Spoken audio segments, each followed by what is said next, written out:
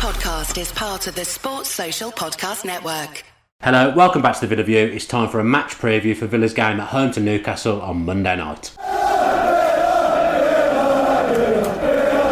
Max, good to have you on again. How are you, mate? I'm really good, how are you? Yeah, well, got some problems in my life at the moment, Max, as you've probably seen on social media, but I'm trying to navigate my way through them. I'm looking forward to just being at Villa Park and forgetting about the other stuff going on, to be fair. Yeah, it's not great, is it, mate? But back at Villa on Monday. It's been a while, isn't it? When was it? What was the last home game? Liverpool. Feels like ages ago, that does. Yeah, I mean, obviously we did the preview for Wolves, didn't we, together? We'll probably try not to talk about that game too much, but there's obviously mitigating circumstances to it, so we've ended up losing 3 on the spin. Newcastle have won 2 on the spin all of a sudden, and they're looking like a little bit of a form team in the Premier League now, and it's a must-win game, isn't it? It is. I think it was a bit of a funny one with Newcastle because when Bruce came in, I don't think Newcastle fans were particularly happy, and you can kind of bring that back to Rafa Benitez. If you're going from Benitez to Bruce, it's not on paper, it's not the most brilliant sort of swap, but no. You've got to be fair to him. He's done well in the last few games, going to West Ham and getting a good result. They beat Man United, beat Tottenham away as well. That's not easy. Fair play to Bruce. He's got them playing some decent football, and you know it's a big game because you've got to be beating the teams around you. And Newcastle at the end of the season, they probably most likely will be around us. So it's a big one, especially at home as well. You've got to be looking at 3 points. So it's going to be tough. It's going to be really tough, but I'm looking forward to it. Yeah, I mean, like you say, Bruce, obviously not the most popular appointment. He's replaced someone who the fans absolutely loved, kind of the reverse of what we did, because our fans were growing a bit tired of Bruce, and we've ended up with a manager that everyone loved, particularly the second half of last season. So it's different situations, but like you say, they've got some good results. They've got a bit of momentum now, which is important. Whereas I think we had that before this 3-game run. We had maybe a little bit of momentum, and now we don't have it. So they're quite solid at the back as well, and we've scored a fair amount of goals, but we've spoke about it before. Up front, it doesn't look quite there still, and they're the one thing they're good at is that they're pretty solid defensively, aside from getting dumped 5 by Leicester. What have you made of Newcastle in general under Bruce? Because 3 at the back was something we didn't really see at Villa, was it? But it seems to be working for Bruce now at Newcastle. Yeah, I think his centre-halves are chipping in with especially a few goals, which is a bit of a funny one. I think a lot of set pieces they've scored from, I think 4 of the last 5 or some ridiculous stat like that have been set pieces. So, you know, he likes the centre-halves, you know, like you said, they're playing 3 at the back now, and I did a little bit of research on Newcastle. They've brought their full-backs into the game a lot more recently, like Yedlin on the left and Willems Yedlin on the right, Willems on the left. They've got them more involved. I think Yedlin scored in their last game, so they've got more involved. Yeah, exactly. So there'll be a threat on the counter getting down the wings as well. And like you said, us going forward isn't brilliant at the moment. Hopefully Wesley getting that boost from going away to Brazil, that'll give him a little bit of a boost going into Monday night. But going forward as well, they've got a lot of pace, which worries me a little bit. I know Saint-Maximin and Almiron haven't been fantastic this season in terms of goals, and Joel Linton as well. But I think I was watching the West Ham highlights just in preparation for this, and Saint-Maximin found himself through on goal at least 3 times. Yeah, I know he didn't finish them, but that pace, whatever happens, it is scary when they're running at you as well. So it's going to be an interesting one in terms of, you know, tactically, but yeah, it's going to be a bit of an interesting one. I tell you what concerns me: the front three that you just named. I think they've got 1 goal between them. For Newcastle, since they've all been there. I think Almiron hasn't even scored for Newcastle yet, and he's been there nearly a year now. So those 3, I think Joel Linton at Spurs is the only goal, if my memory serves me correctly. That always to me feels dodgy when someone's rocking up to Villa Park and they haven't scored. You know, you can almost bank on Almiron getting his first goal against Villa, can't you? Yeah, probably. I don't know if this is a sensible comparison, but Saint-Maximin as well as Almiron sort of reminds me of Adama Traoré when he was at Villa in terms of they're very fast. I just don't see that end product is there. And now I've said that, you know that either of them front 3 are going to bag a goal, like you said. So it is a funny one. I think it'll click eventually with them. You know, they're good players, they're quick, they're strong, but Joel Linton was £40 million as well, wasn't he? Yeah. And people are getting on Wesley's back a lot. And I think Newcastle fans are probably doing the same with Joel Linton, so it'll be interesting to see how he performs on Monday night. I think with Joel Linton, I think he played in Germany more as a wide player, yet he's been bought as an orthodox number 9, like the big hitter up front for Newcastle, so he's perhaps suffering from having to lead the line, which isn't really something I think he did much last season. I'm sure he played more from the wing, but you expect, well, I mean, we expect goals from Wesley at 22 million, so you spending 40 million on a number 9, you definitely expect goals, don't you? He's a big lad as well, isn't he? Yeah. Am I getting that right? He's a big, he's a big unit, so I think that would suit Bruce if you looked at it on paper. So, you know, it will come eventually for him. I think like Wesley as well. I just think he needs time, and the players around him as well aren't firing for him, so I don't think that'll help. But, you know, I think it will come eventually for him. I'm sure about that. They're quite a workman-like side, really. I mean, the front three are supposed to be the flair players, but the midfield, for want of a better word, is pretty ordinary. They've got the Longstaff brothers in there now, obviously give a bit of vibrancy and a bit of youth, but there's not much creativity in the middle of the park. Whereas if you look at us in the middle of the park, obviously we've got an international superstar. McGinn scored a hat-trick on the international break. Hopefully he can carry that form forward. But the big one is, although he'll probably be playing from the left, is that Jack's back.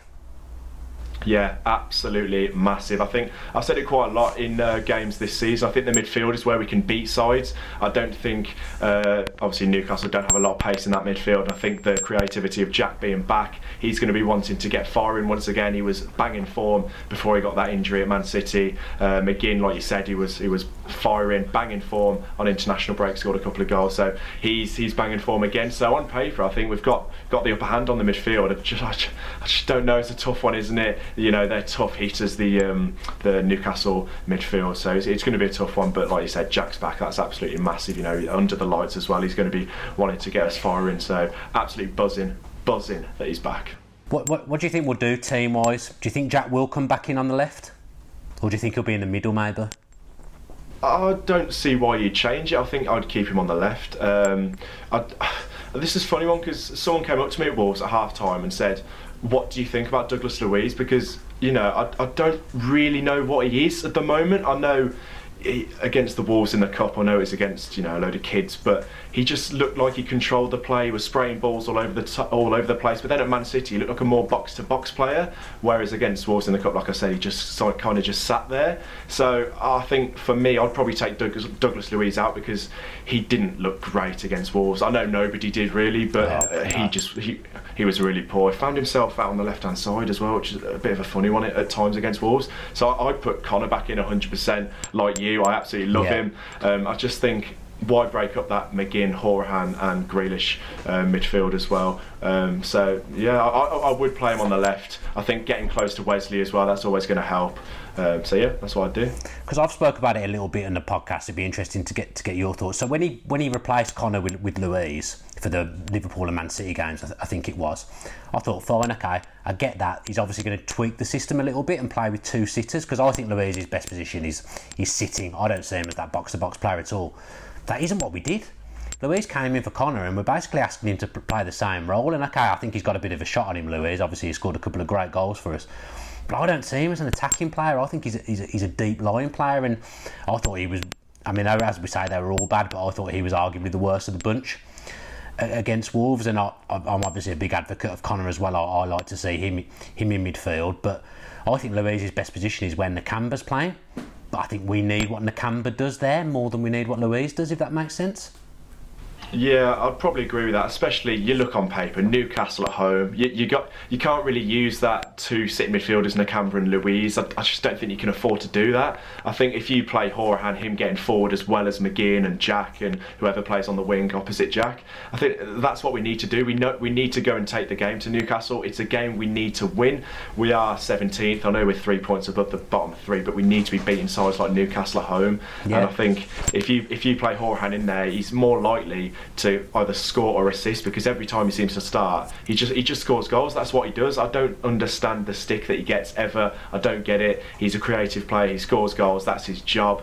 And obviously the set piece thing that we miss when he's not playing. So I would take Douglas Luiz out. Maybe bring him on if we are 2 goals up. If that does happen, I'm not too sure. But I know Nakamba wasn't brilliant against Wolves as well. But no, I just think you've got to put Horahan back in there.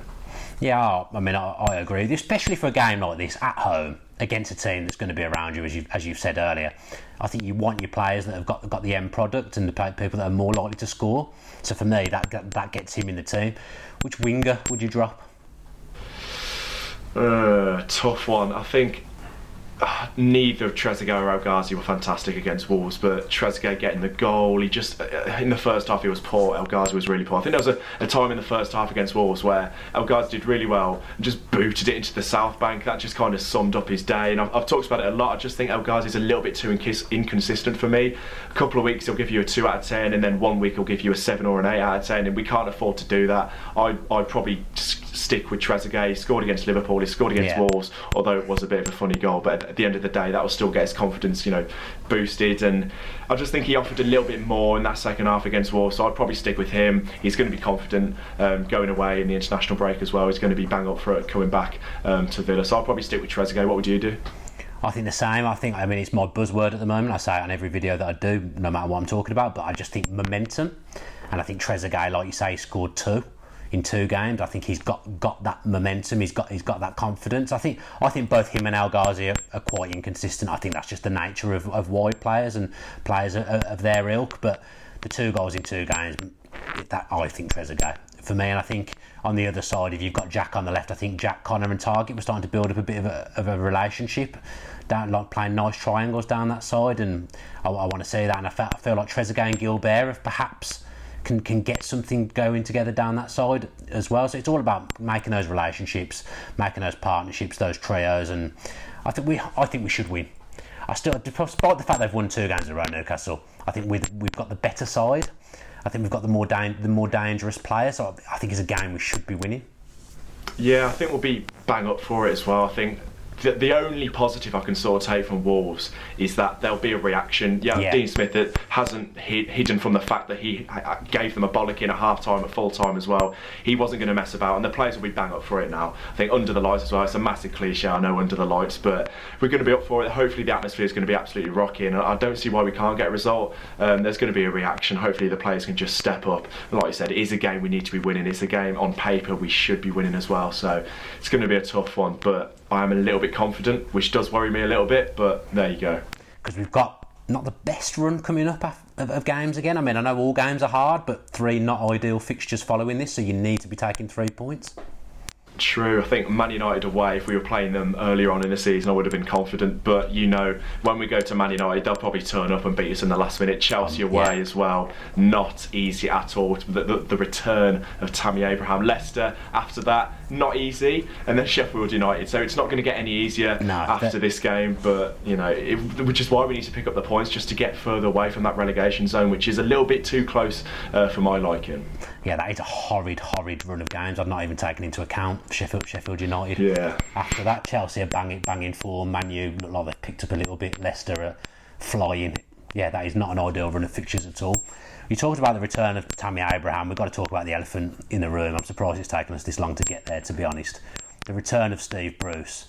I don't know what your thoughts are, but I'm of the opinion of just booing him and stuff like that is exactly what... One, it's exactly what he wants. 2, I don't think it paints Villa in a great light, or the Villa fan base in a great light. I think that just gives him the ammo, and post-match, the last thing I want is Steve Bruce talking about the dog's abuse that he's been given and the fact that they've come to us and won. It fuels the fire. For me, polite round of applause. Thank him for what he did and move on. Yeah, I mean, I'm going to be totally honest. I don't really care about Steve Bruce coming back. Obviously, it's a talking point. That's probably why it's on Sky Sports, because of the whole return of Steve Bruce thing. Yeah, but possibly. I just don't really care. At the end of the day, I'm just focused on Aston Villa and hopefully us getting the 3 points. I know, in terms of Steve Bruce overall, I'm not too bothered. He came in when we were in, lower ends of the Championship, and he sorted us out. He took us to a playoff final, and we were, 90 minutes away from returning to the Premier League. It's probably a blessing in disguise that we didn't get promoted because of the whole behind-the-scenes thing. But at the end of the day, he did a good job. It was just that final stage that he fell at, and then it all went a little bit sour after that. So I'm not really too bothered. I don't think booing him is going to help anyone. Like you said, if anything, that's just going to spur him on. I think we just got to get on with the job, get behind the boys, and hopefully we can just get the 3 points. I'd forgotten about this as well. It's just popped into my head. The bit of beef with Villa and Newcastle over the last 5 years or so. Well, probably over the last decade, actually, really. Yeah. Do you think that's still there? Can that still be there? Possibly. I don't think so. I think it's clutching at straws a little bit, the whole thing, just because we sent them down. But no, I don't think there's anything there at all. Some fans will probably get behind it, but it doesn't mean anything to me at all. No.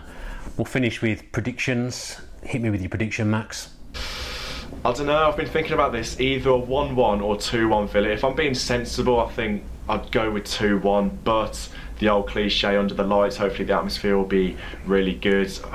You know what, let's be confident. 2-1 Villa, McGinn to score because he always does, Wesley to bag as well. Oh, I like it. I'm going to go 2-0.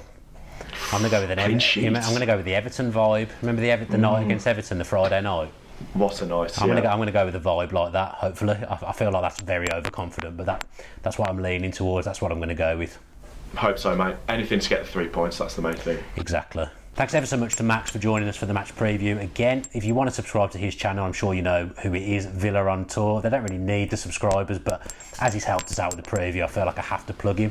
More importantly, subscribe to the Villa View with your post notifications on and comment below with your predictions ahead of the Newcastle game. We'll be there for fan cams on Monday night as well, so make sure you're coming in and saying hello to us after the game, and hopefully we'll be talking about 3 points to the Villa boys. That would be absolutely massive. Stick with the channel, stick with the Villa, of the Villa.